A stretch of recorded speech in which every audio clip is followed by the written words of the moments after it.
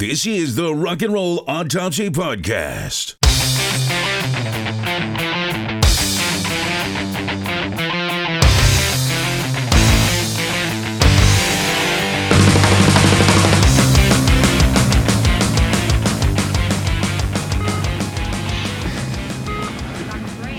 All right, I'm going to zap her again. Charge up the paddles. Come on, let's go, let's go. Sorry, Doctor. Hold the compressions. Clear.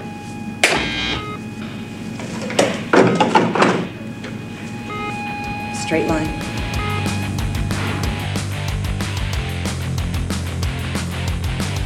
Good evening and welcome to Rock and Roll Autopsy. We are the forensic files on your radio dial.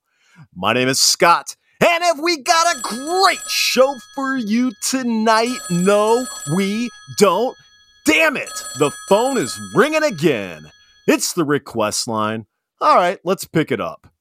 WRNRA, east of the Rockies. Hey, breather, what's going on, man? You donated your life savings to a TV televangelist because you want to secure salvation in the afterlife? Dude, what were you thinking? Those guys are shameless grifters. What do you mean he promised there wouldn't be any shitty rock and roll podcasts in heaven? Listen, you called the request line. Is there a song you'd like us to perform an autopsy on? I said, Send Me Your Money by Suicidal Tendencies? You got it. All right, buckle up, gang. The subject of our rock and roll autopsy tonight will be Send Me Your Money by skate punk crossover thrashers Suicidal Tendencies. We'll get the show started after these very important messages from our sponsors. What's up, music nerds? Are you tired of wading through a sea of mediocre music, desperately seeking to find a glimmer of greatness? You're in luck. My name is Mark, and I am the host of the podcast, Songs That Don't Suck. Each week, I scour the depths of new music playlists to unearth hidden gems that defy the trends and deliver pure sonic bliss. No matter the genre, if it doesn't suck, it's on my radar. So find us on your favorite podcast platform and subscribe today. And as always, keep searching for and listening to Songs That Don't Suck. breaking news! What is this garbage you're watching? I want to watch the news. This is the news. All right, gang, we've got our intrepid rock and roll beat reporter on the line, Rico Gnu. No! How are you, sir? Doing pretty damn good. How about yourself? I'm ready for some good news, man. What's going on out there in the world of rock and roll? Well, first, before we get into that, first, thank you to everybody who's listening. Very much appreciated. If you think anybody you know might enjoy this, grab them by the arm and pull them and make them listen. I think they might enjoy it. But, Scott, I have to mention this real quick before we get on. Robin Quivers. Most people who know who that is. She's been with Howard Stern for 100,000 years now. It just came out recently that she's been battling cancer. And just to quickly pull the curtain back, all of this news segment that we do is inspired by Robin because of what she's done for the Howard Stern show, and that show would be nothing without her. So just wanted to send it out that we're thinking about her. Keep up the good fight, Scott. She is my news muse. So having said that, let's get this thing started, shall we? Let's do it. So I'm a big Rush fan. I think everybody knows that by now. Ged had an interview in the Long Island Weekly. He's been doing his My Effin' Life tour, which the Brit that I work with is actually going to see that. He's very excited about that. But he has discussed the fact that him and Al have been jamming, Scott. They actually got together. They've done a little bit of jamming. He's discovered some songs that he's kind of dusted off that he wants to rework, and Ged and Alex might be getting back into the studio. Well, I got to know. I mean, I'm going to defer to you on this one because I'm really curious. I think this is huge, huge news, like the biggest news in rock, certainly this week and maybe in the past year. Certainly in recent memory. I got to know, man, how do you feel about it, being a big Rush fan? Well, to be perfectly honest with you, I'm excited because I don't even purport to know the type of person Neil Peart was, but this was kind of in the back of my mind ever since he died, and ever since they stopped touring after their R40 tour was, would there ever be a situation where they would, get back on the bike and take it for another ride? You know what I mean? Would they do this again? And I could tell you, man, I'm excited to see where this could go. You texted me a Martin Popoff video of that, he commented on this. And there's a couple of, I have to tell you, probably, Scott, there's going to be some purists out there. It's going to be a mixed bag. I think there's going to be some purists that aren't going to want this to happen, that would taint Rush's legacy. You know how that's going to go. But on the other hand, I'm excited to see what could possibly happen. You know what I mean? And I do have to disagree with Martin Popoff on, he wants to automatically try and suggest drummers, which is the natural thing to do here, Scott. But the reality is, he suggested Mike Portnoy or El Estepario Siberiano, who I've mentioned before on this podcast, who's amazing. There's Grayson DeCrootman. There's Thomas Lang. There's Mike Mangini. There's about 4,000 people that could do this. But the reality is, we have no idea what kind of music they would even want to play, Scott. Think about it. Over 40 years, they've changed the musical directions drastically several times. Who knows what direction they might want to go in? Hell, they could grab somebody that's like Charlie Watt or Phil Rudd, and that could be exactly what they're looking for. So I would, instead of trying to figure out who should drum for them, let's try and, gosh, the best part about this is they've changed musical direction so much successfully. I would love to sit down with a cup of coffee for about 2 hours and try and speculate on what kind of music they might play. You know what I mean? I think that would be fun, considering how many different styles they've done over the years. First of all, Mike Mangini is recently unemployed, so that's kind of interesting. You're right. It is natural to instantly start running down that list of drummers in your mind, but ultimately it does feel, even though it's been a few years since Neil Peart passed, it feels almost disrespectful just to start running down a list as if he's instantly replaceable. Just find some virtuoso and swap him out, and who cares, right?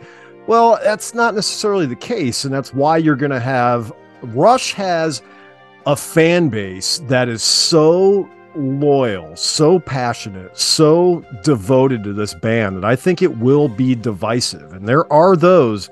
Losing Neil Peart wasn't losing just any member of a band. No disrespect to Charlie Watt, but you still have Mick and Keith, and he's the drummer, right? Neil was, in a lot of ways, he kind of was Rush, right? And he's an iconoclast, taking nothing away from Geddy, whose voice and bass playing is so identifiable.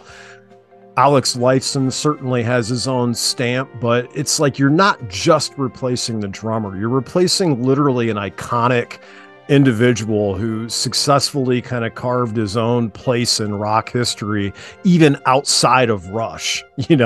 He's a guy that's going to go on like Mount Rushmores of drummers, right? When people are putting those lists together, and the other two members might not make those respective lists, maybe Geddy with bass, but they're not going to be as kind of obvious as Neil. So I think it will be divisive. At least what we're hearing is that this probably will use the Rush moniker. So this won't just be Getty and Alex making music, that this will be a Rush project, which makes sense because their management, and I thought Martin made a great point with this, the money is in a tour. The money isn't in an album. The money isn't in a solo project or a side project. The money is firing up that brand that is Rush, that gigantic brand that has all those 4 decades of equity in it, and putting that on the road. That's where the money is. And if they do that, that will be a big success. I'd love to hear new music, but I think what their management will really be after is getting them moving some tickets. So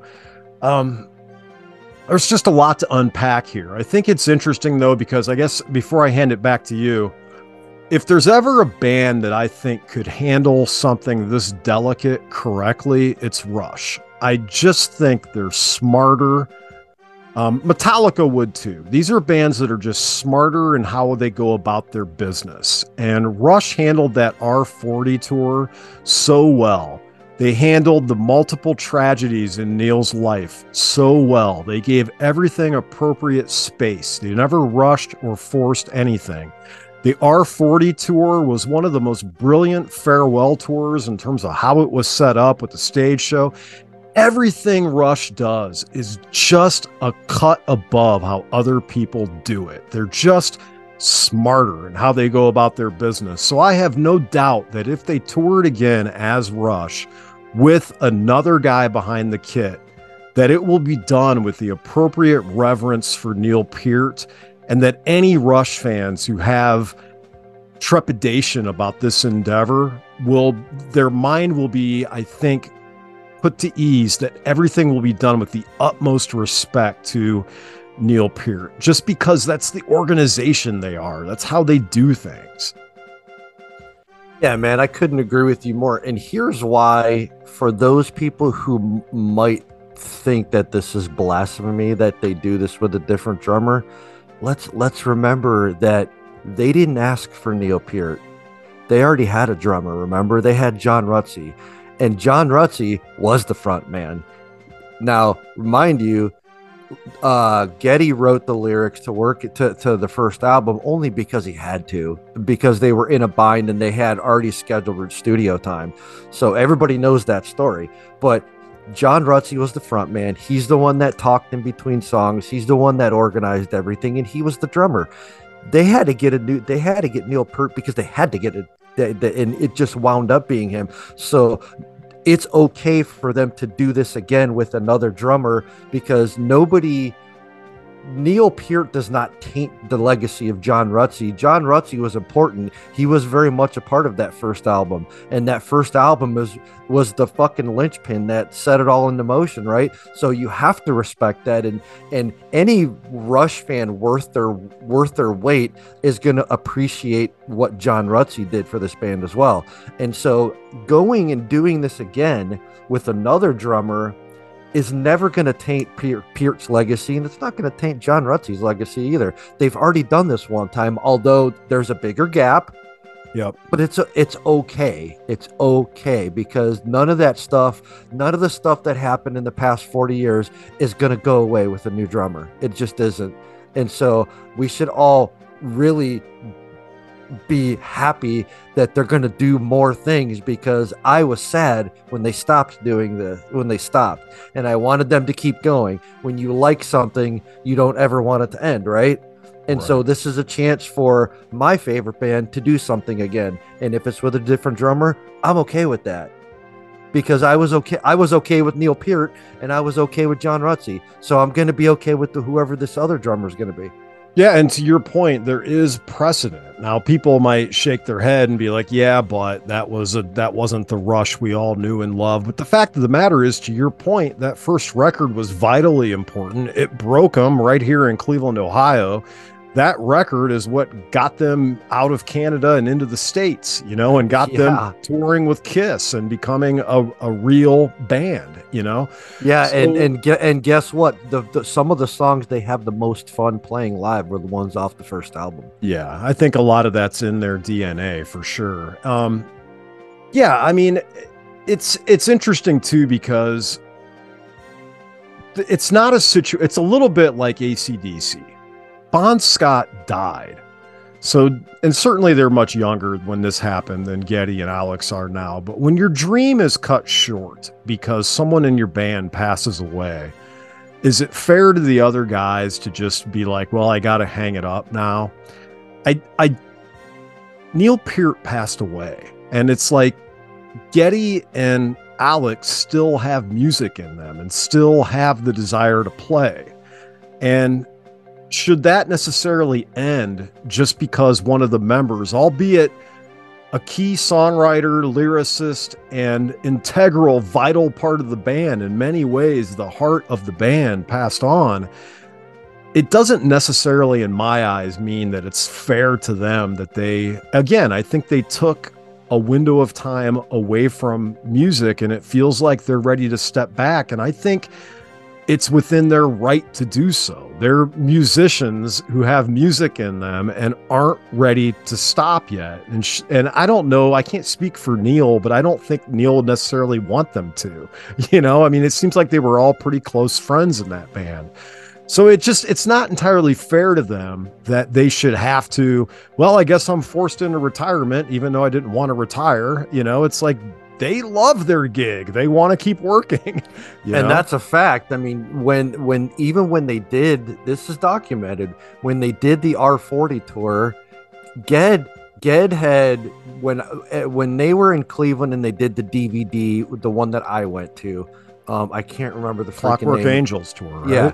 It was a great show, but that was a point in time where Ged's voice was struggling. If you watch that DVD, his voice wasn't spectacular at all. But it's Rush, and we all just worked through that. But after that, especially on the R40 tour, he had changed his diet. He had started taking care of his body a little more, and his voice was coming back. And if you listen to R40, his voice was noticeably better. It was clearer. He had a little more range.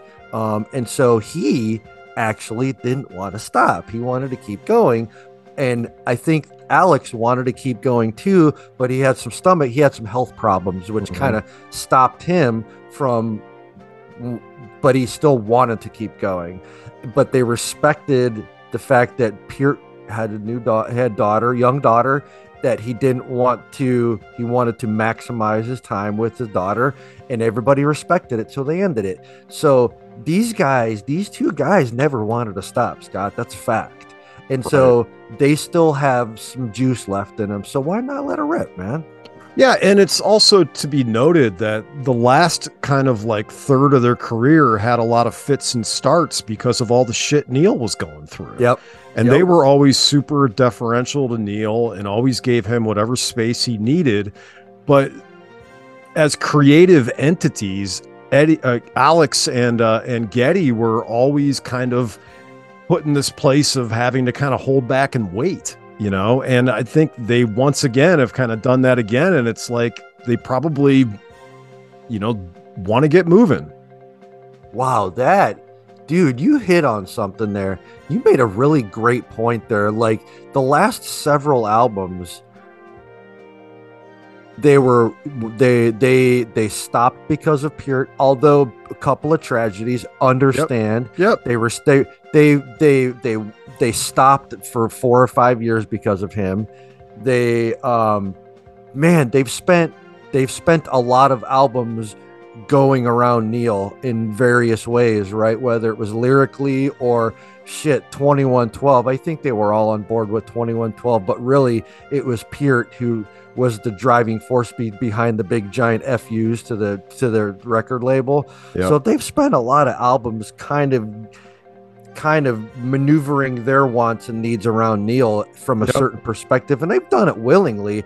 But now this gives them a chance to kind of maybe spread their wings again a little bit and not have to. I hope this doesn't sound negative, because it's not meant to be negative. But this gives them a chance to spread their wings and not have to worry about what Neil's going to do, or having to wait for him, or having to work around his lyrical direction, or what's motivating him vocal, his voice and the lyrics. It allows them to just kind of kind of just run with whatever tickles their fancy. And those two guys have been tight for such a long time. Who knows where that could go? And I don't want that to sound bad, but that was a really great point by you, and I wanted to comment on that. Whenever you think of like Snakes and Arrows and Vapor Trails and that era of the band and all of the challenges Neil was facing, their career was always in a series of fits and starts, you know? And there was even a window there where Neil wanted to quit then before he even got sick. And so I think that they've kind of had to, you know, navigate their creativity around Neil Peart for a long time, and you do so because he's such an important part of the band and because they sincerely cared about him as a brother, you know. But I see no reason why they should have to, whenever they still have creative juices and they're still fit enough, although Alex has his challenges, but they're still healthy enough and young enough to go out there. I think you're probably going to see a tour. It sounds like Ged has some music he's sitting on from his solo stuff. So I don't know whether it's going to be an album or individual Spotify releases, singles, that kind of thing. I don't know. As a fan, would you want a new album, like a new full length? Oh my God, hell yes. And I would pay any amount to go see them live again. Wow. Like literally, I would pay any amount to go see them live. Even with a different drummer, as Rush with a different drummer, I would pay whatever I had to pay. Yeah, and you know, it's funny too, because Popoff made this point that in the modern era, drummers are so technically proficient that they're falling off trees. And so you're not going to really it's just going to be more a matter, I think, of finding someone with the right chemistry, you know, rather than ability. Because you'll find someone who can do that stuff and play it kind of standing on their head. So it'll just be a matter of finding someone who can kind of gel with them. I think they're not gonna have trouble finding a drummer. It's just going to be basically who's, to your point, who's going to be the best fit for what they're trying to do. Yeah. Popoff made a good point. You go out and you get somebody who's 10, 15 years younger than you are, you know, just a generation behind, you know, a little younger, because the drumming position can be so demanding. And you know, that'll just be a chemistry thing. Just a guy who can get along with those two and exist on the road. But I think it'd be a great story, man. And I have no doubt that if they do it, it'll be done in a way that's totally respectful to Neil, you know? So absolutely. Who knows? Maybe that's what the songs will be about. Who knows? But, and that's the point of this, man. They've done, like, if you compare Rush to Farewell to Kings to Signals to Hold Your Fire, yada yada yada yada. They've gone so many different ways.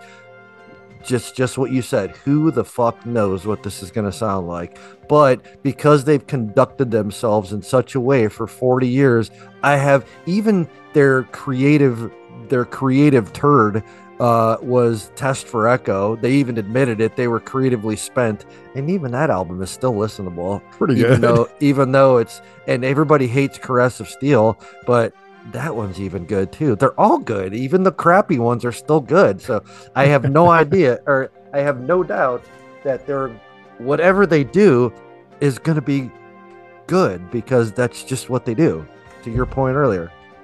Yeah, I'm pretty excited, man. Anyway, I think that's some pretty good news. Rico, you want to wrap us up and send us to break? Yeah, man, that's it. We're going to take a quick break from all this Rush talk. And when we come back, we're going to talk about a band that's, Jesus, Scott, had more people in this band than I think Browns have had quarterbacks in the last 10 or 15 years. So just hang on. We'll be right back. Looking for a good rock and roll book? Do you watch a ton of rock and roll documentaries like I do? Well, that's why I started the Rock Talk Studio podcast, to be the place to go for previews, reviews, and recommendations of rock and roll books, documentaries, and movies. Every first Tuesday of the month, the Rock Talk Studio gets you caught up on all the latest and points out where to go for the good stuff. Give me 20 minutes and I'll get you caught up on the world of rock and roll books, docs, and movies from every possible angle and leave you with a no-doubt decision on where to spend your time and money. Fan or just casual fan, or maybe you're on the fence and just looking for something new to check out, either way, I got you covered. Recently on the show, I've talked about books and documentaries from everyone and everything from David Bowie, Randy Rhoads and the Allman Brothers, to the Abbey Road Studios, Cheap Trick, Stevie Ray Vaughan, Little Richard, and more. Join me, Big Rick, every Tuesday of the month as I host the Rock Talk Studio podcast, the ultimate review of rock and roll books, documentaries, and movies. Our Mind on Music is a podcast that covers all things music. We cover all genres and we welcome all perspectives, from musicians, producers, and content creators to music enthusiasts. We have discussions, interviews, opinions, and much, much more. We hope you'll join us every week. Our Mind on Music on YouTube and all streaming platforms. We are gathered here to remember rock and roll. Rock was born, the rambunctious son of country, western, and blues, in the year of our Lord, 1955. On this day, the birth of rock and roll gifted unto the world a gyrating pelvis, a throbbing beat, and a pulsating rhythm, a sound so infectious and rollicking that it would endow previously scrupulous young minds with identity, individualism, and purpose, thus setting forth a multi-generational pursuit of all that is loud, debaucherous, and unholy. But, sadly, like all earthly endeavors, rock too must perish. Oh, we mourn the loss of rock and roll, with its ridiculously old standard bearers still on tour and charging ungodly amounts of Mad Jack to witness their long past the sell-by date asses on stage, and with its chauvinism, misogyny, and whiteness no longer aligning with modern sensibilities, and with its aging, fist-shaking fan base kicking every would-be rocker off their proverbial lawn, rock has indeed passed into the celestial void. May rock rest in peace in eternal cacophonous slumber. Amen. Thank you for that, Scott. You are listening to the Rock and Roll Autopsy Podcast. The Autopsy Report. All right, ladies and germs, gang, welcome back. Hey, thanks for sticking around. I think you're gonna like what we're gonna bring at you here. So, Scott, Send Me Your Money, Suicidal Tendencies, released in 1990. It's off the album Lights, Camera, Revolution. The song is a juicy 322. The label is Epic. I always have trouble with this name. I know is it Muir?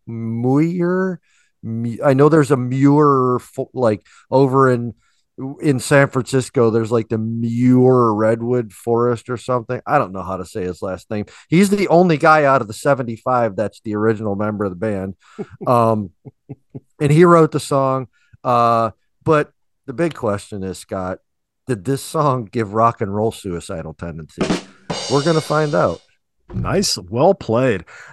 I don't know how to say the man's name either. I've been reading it in print my whole life. I'm sure I've heard it once or twice spoken on Headbangers Ball. I have no idea. So this will be like the Rammstein episode where I say it differently every time I say it. If I say it at all, I might just avoid it. But I wonder if there might be somebody out there that could probably help us out with the pronunciation. Just give the man a Pepsi. Listen, it's Rock and Roll Autopsy. We just turned 100. Thanks to everyone who sent well wishes and congrats on social media. Absolutely. It's terrific. We keep moving forward.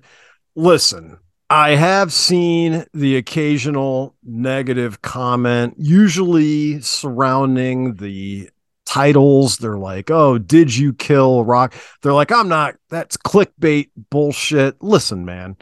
It's called being provocative and interesting and trying to cut through the fucking noise that is your timeline on the internet. You know what I'm saying? Listen, if you watch This Is Spinal Tap and think you're watching Schindler's List, go find another podcast, all right? Exactly. Passion in your favorite band, your favorite song is welcome. A sense of humor is required, okay? Exactly. We ain't changing.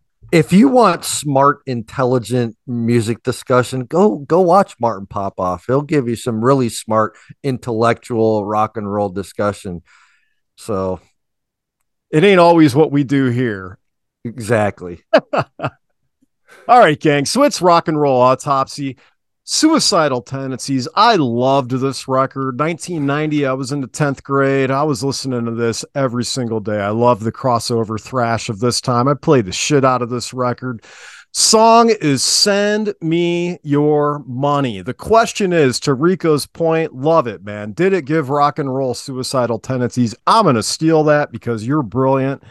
How do we find out? Well, we happen to have 100 episodes worth of proprietary science under our belts. We have developed 5 bulletproof categories that when we put a song through this litmus test, we can tell with accuracy whether or not it killed rock and roll. I don't know, man. It feels to me like kids have no business trying to do this shit. If you're a little one, do not try this at home. Leave it to the amateur pathologist. Rico, should kids try to do this at home? No, because what'll happen is you'll do what I did when I thought that when we had 2 couches in our living room face to face, and I thought that I was like a primate and I was jumping from one couch to the next, and I fucked up. And you ever stub your big toe and break it? Oh, yeah. And there isn't shit they can do about it. Not a goddamn thing you can do about it. And so I'm like 10 years old with a broken big toe because I was an idiot, because I thought that I could be a monkey and jump from one couch to the other like I was a crazy man. So what's going to happen if you try to do what we do? You'll stub your toe and there won't be a damn thing you're going to do about it. So just leave it to us. We'll take care of it for you. We got it. We've got 5 categories. They are gratuitous boomerism, excessive misogyny, wanton whiteness, malignant machismo, and culture vulturism. The song, Send Me Your Money. The band Suicidal Tendencies, the album, Lights, Camera, Revolution. Rico, the category, gratuitous boomerism. How do you score? Yeah, I thought about this. The reason why I like this song, the biggest reason why I like this song is one of the reasons why I'm going to give it a half a point, because it's got the shuffle. And unfortunately, Scott, songs don't swing anymore. And the rare occasion that you do get one that swings, they're actually great. But this song swings, it's got the shuffle, that's going to get a half a point. The other half a point, unfortunately, is going to come because they're talking about the money grab that was televangelists, and that's a boomer topic too. So I hate to do it, man, because I like the song, but I got to give it a 1 for both of those reasons. Yeah, you really knocked it out of the park on this one, man. You're right. I have to echo your sentiments. You're dead on, man. The shuffle, it used to be the backbone of early rock and roll. You heard it in everything, dating back to the birth of rock and roll. You heard it in the Chuck Berry songs. You heard the swing in Little Richard, Carl Perkins. You heard it in the 70s. You heard it in Van Halen. You heard every it in great AC/DC. Van Halen song has a shuffle to it. Jesus. You heard it everywhere. And then one day the shuffle just disappeared from rock music. The swing has left rock music, but you're right. It's here. It is a shuffle beat in this song. So for that, I'm just repeating what you said because you fucking nailed it. It's a 0.5 and televangelists. My goodness. Jesus. Jimmy Swaggart, Jim and Tammy Faye Baker, fucking, what was it? The PTL Ministries. What the hell was that show they had back in the day in the 80s? Remember, I actually watched it. Jesus, I forgot, but Ernest Angley, remember him? Yeah. Oh, yeah. Our local guy. Here, let me do my best imitation of Ernest Angley. Ready? Put your money on the table and let me draw the evil money out. How did that sound? That was perfect. I would find myself just like, you'd flip through the channels and these shows would be on, and I'd find myself watching them because they were mildly entertaining, just as like entertainment television They were always talking about the end times, which is cool. And then Yep. it was always like, did you ever watch like the Jerry Lewis telethon when you were a kid? Every fucking year. Me too. And even though they're like begging for money at every opportunity, there's something about those damn shows that's entertaining. I know, dude. I mean, the Jerry Lewis thing was a little different because there was an actual thing that they were trying to cure. Yes, they weren't but trying to cover up like rape, like hush money payments. selling salvation and blessings. I mean, come on, one check at a time. Jesus. Anyway, you're right. Tell evangelists, just the topic is it's so dated and so boomerific that I will score it a 0.5 as well. Let's move on. Excessive misogyny. Send me your money. I have lyrics available if you need to hear them, sir. Thank you. Can I have some? Maybe the excessive misogyny should be reserved for Jim Baker and his drugging and raping of Jessica Hahn, and then taking the money he raised from that TV show and using it as hush money. Maybe that is where I will give Jim Baker a +1. Yeah, I was just gonna say he gets a +1. All right, let's fire it up. Lights, camera, silence on the set. Tape rolling. 3, 2, 1, action.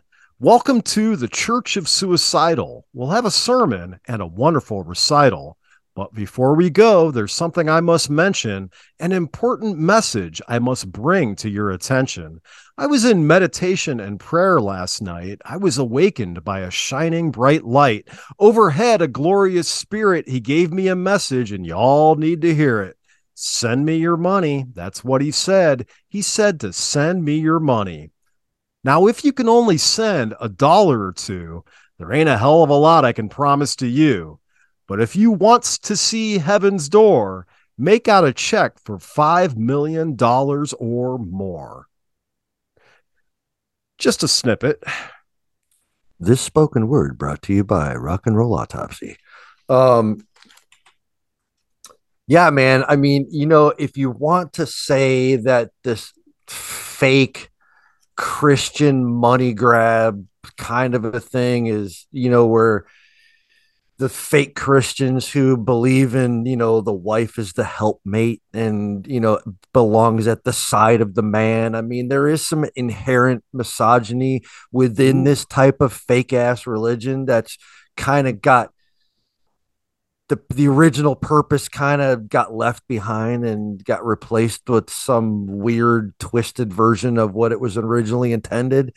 So I guess for that, I'm going to just kind of I'm going to do a 0.5 just because of that. What about you? I had to tell you, man, you're having like your best night ever here. You're selling me on these points. I mean, I never bring much forethought or research or anything other than my own bad self to these autopsies, and you're selling me, man. So I'm going to score it a 0.5 as well. It's funny because I see in the last verse, as I'm staring at the lyrics, he name checks Jim and Tammy Faye Baker at the end. Rico, heavy metal had a field day with the downfall of Jimmy Swaggart and Jim and Tammy Faye Baker, because this is another reason why you score it how you do under gratuitous boomerism. Our previous category is the 80s had the satanic panic, and the Christian moral majority had heavy metal in its crosshairs, and it for was sure gonna take heavy metal down. So when all of these freaks were exposed for the rank hypocrisy with which they conducted themselves, the heavy metal community lapped it up like a fucking dog in a bowl of Alpo. I mean, the hypocrisy of it all. They could not help it. The songs that came out of the metal community after these fuckers went down was amazing. You got this song, Send Me Your Money. Ozzy wrote Miracle Man. You got Make Me Laugh by Anthrax. You got Jesus Saves by Slayer. You got Leper Messiah by Metallica. I mean, these bands could not wait to line up and write a diss track because of the backlash that they had to endure as a result of the Satanic Panic. So Yeah. it's just a really fascinating window of time. That whole, everything about that era is just really interesting. It was glorious. All right, let's move on. Our third category, send me your money. Wanton whiteness, suicidal tendencies. Rico, how do you score? Boy, Scott, one would think that the whole televangelist thing would be strictly a white thing, but not really, but in a slightly different way. Do you remember, Scott? And I just thought of this just now. Do you remember Reverend Ike? Who was Reverend Ike? I don't remember.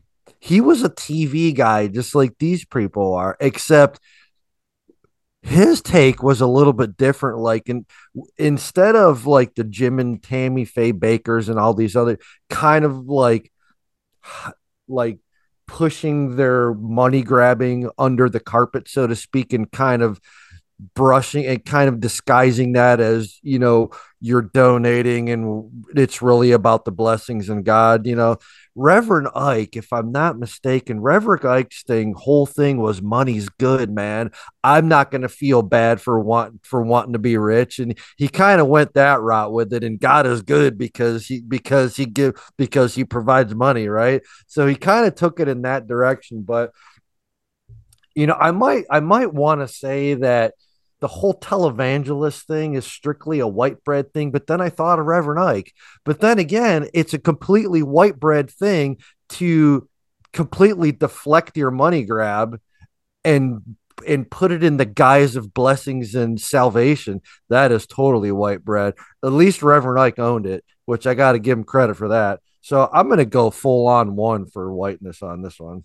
Do you remember that Jim Baker had, the Lego movie, that hair that Emmett had, the main character in the Lego movie? That was like Jim Baker. Jim Baker's bald as fuck now, but back in the 80s, he had like early Emmett Lego hair where it just looked like he just popped it on his head. And it was like that perfect part. It was like rock solid. It never moved, man. It was the best, but oh, that's hilarious. I think typically, and true, by the way. And true. I think typically in the past, we would look at this wanton whiteness category and we think to ourselves, well, are we going to penalize this band for being too white, which is a negative in modern sensibilities. Now we are more open and more diverse and are trying to chase inclusivity wherever we can. But unfortunately, in the history of rock and roll, especially during its heyday in the 80s, things got real white in the world of rock and roll. Yeah.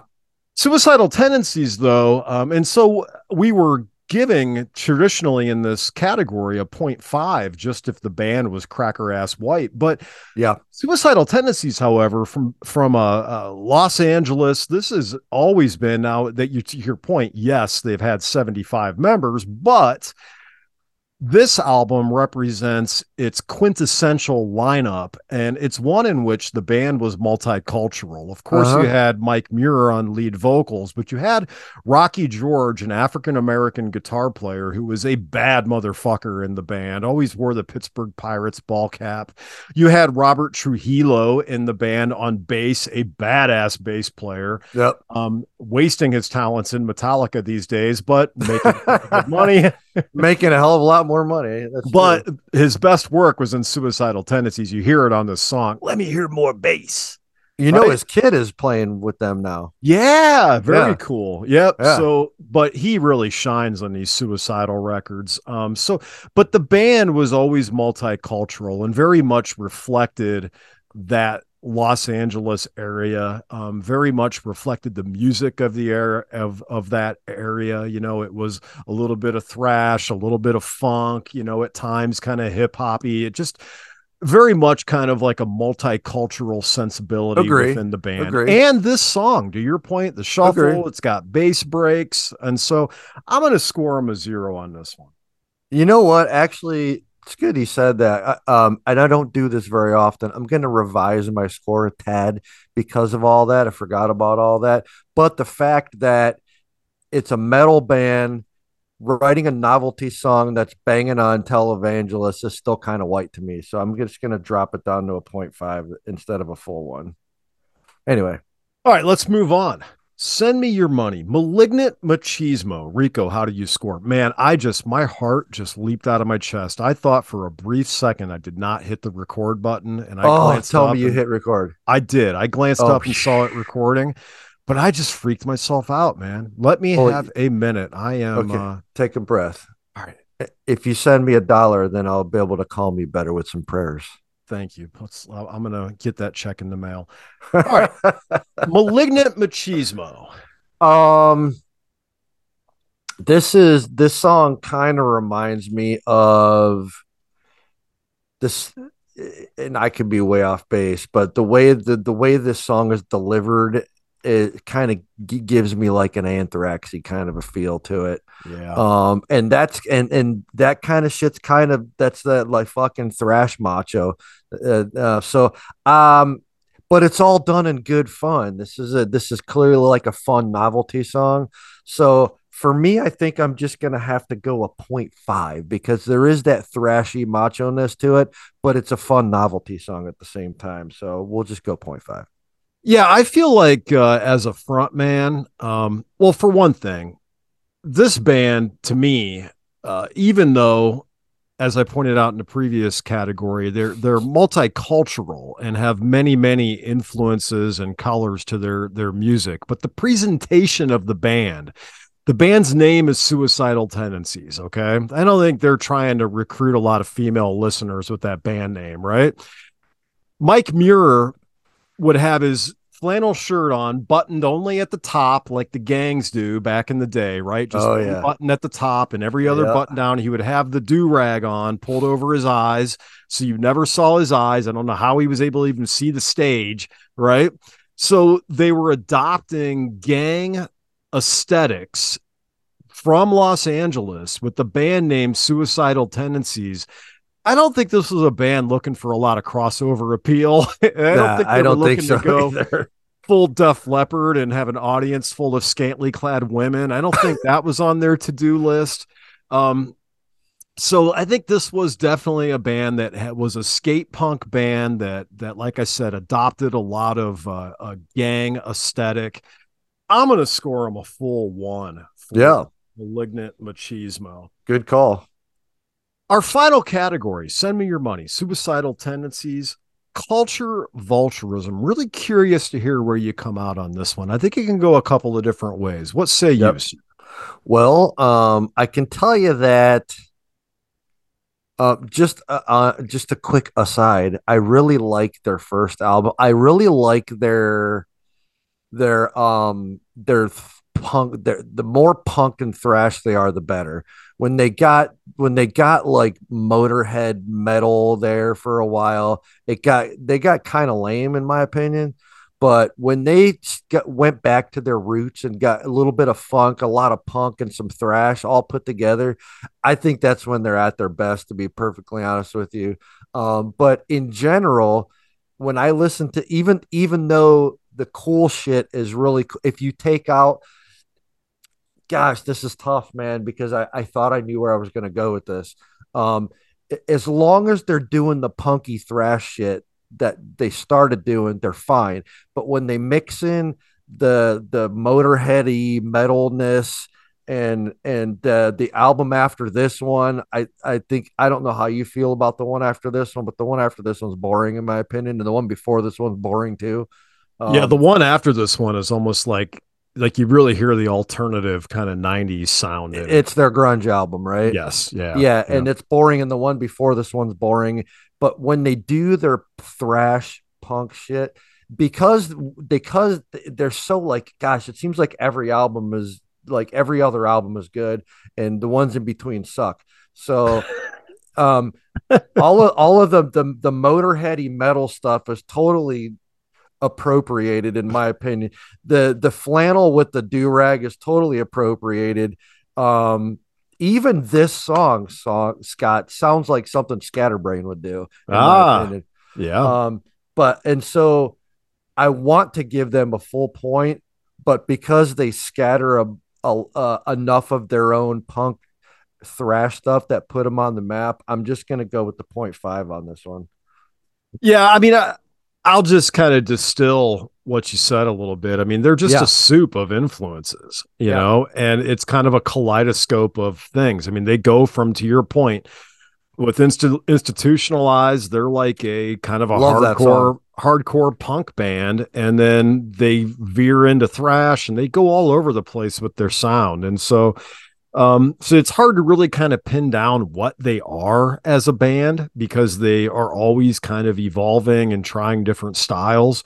I think this album for me, and it could have just been the era and the age, it could be a little bit of a you had to be there kind of thing. I think this album just hit a sweet spot for me when I heard it and the age I was.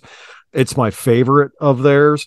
But I'm going to give them a 0.5 because I do see them as borrowers, as kind of like, I don't want to say shameless borrowers. I think they're highly creative, but I think they just openly borrow from their influences. And so I'll give them a 0.5.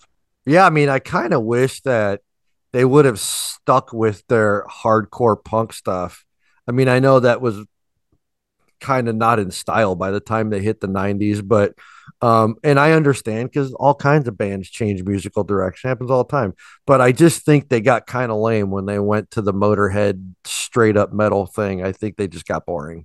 But yeah, I think a lot of that had to do with, like, I mean, Corrosion of Conformity did the same thing. They started out as a hardcore punk band and then evolved into a metal band.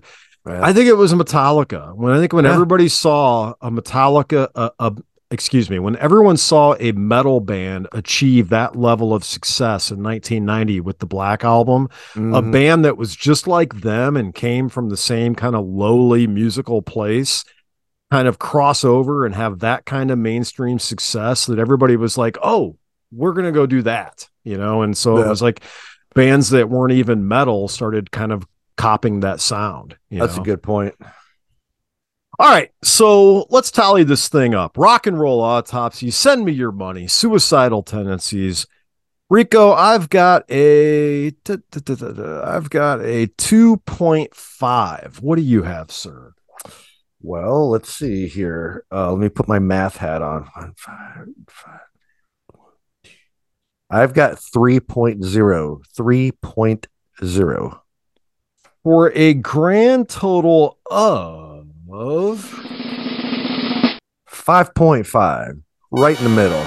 Science works. Every time.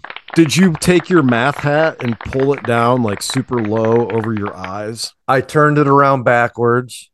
I pulled it way down right on my eyebrows, a la Fred Durst, right? Yes. And yeah, I threw my math flannel on too, and I buttoned it just the first button because I can't count more than one, so I just did the one on top.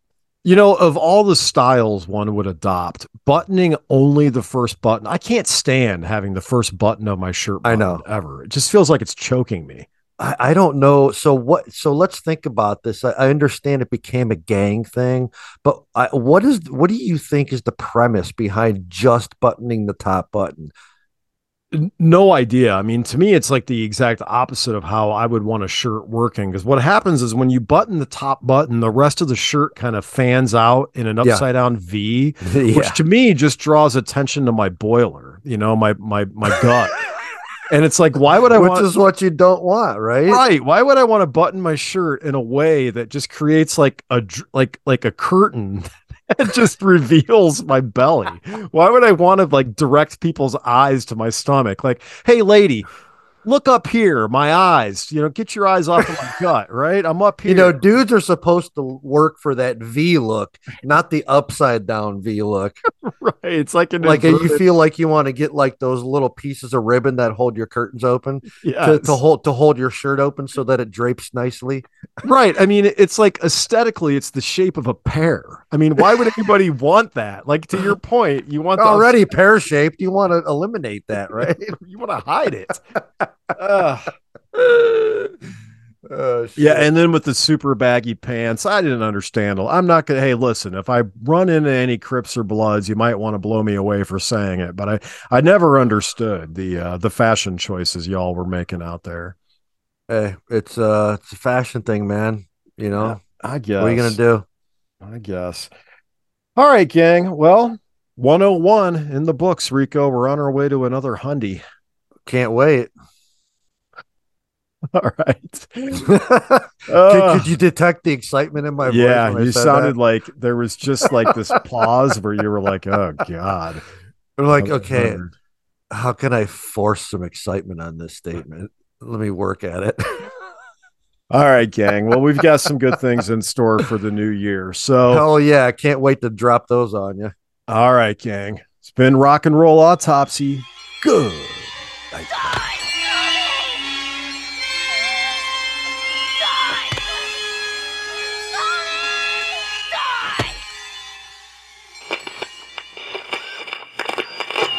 Let me have that special rock and roll music.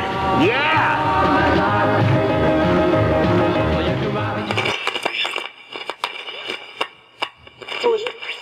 Let me tell you, so the lyrics to real rock music is nothing more than satanic cyanide.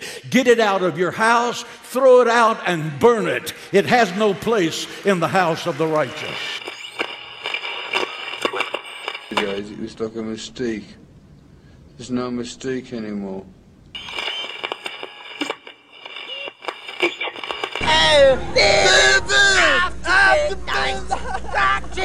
To the dawn, loving till the morning. I'm gone. Follow us on Twitter at RNR Autopsy, or you can send an email to rockandrollautopsy@gmail.com. And if we run across anything good, we'll mention it in a future episode. Thanks for listening. Later. Well, you know, that's just like your opinion, man. Before you go, if you like heavy metal and stories, then you'll love Battle of the Bands, the narrative form metal podcast that unpacks the biggest rivalries in rock and metal history. Season 1 took in Megadeth versus Metallica, and Season 2 went across the divide to explore the beef between Judas Priest and Iron Maiden. It's like Business Wars, but metal. Find Battle of the Bands wherever you listen to your podcasts, or visit battleofthebandspod.com.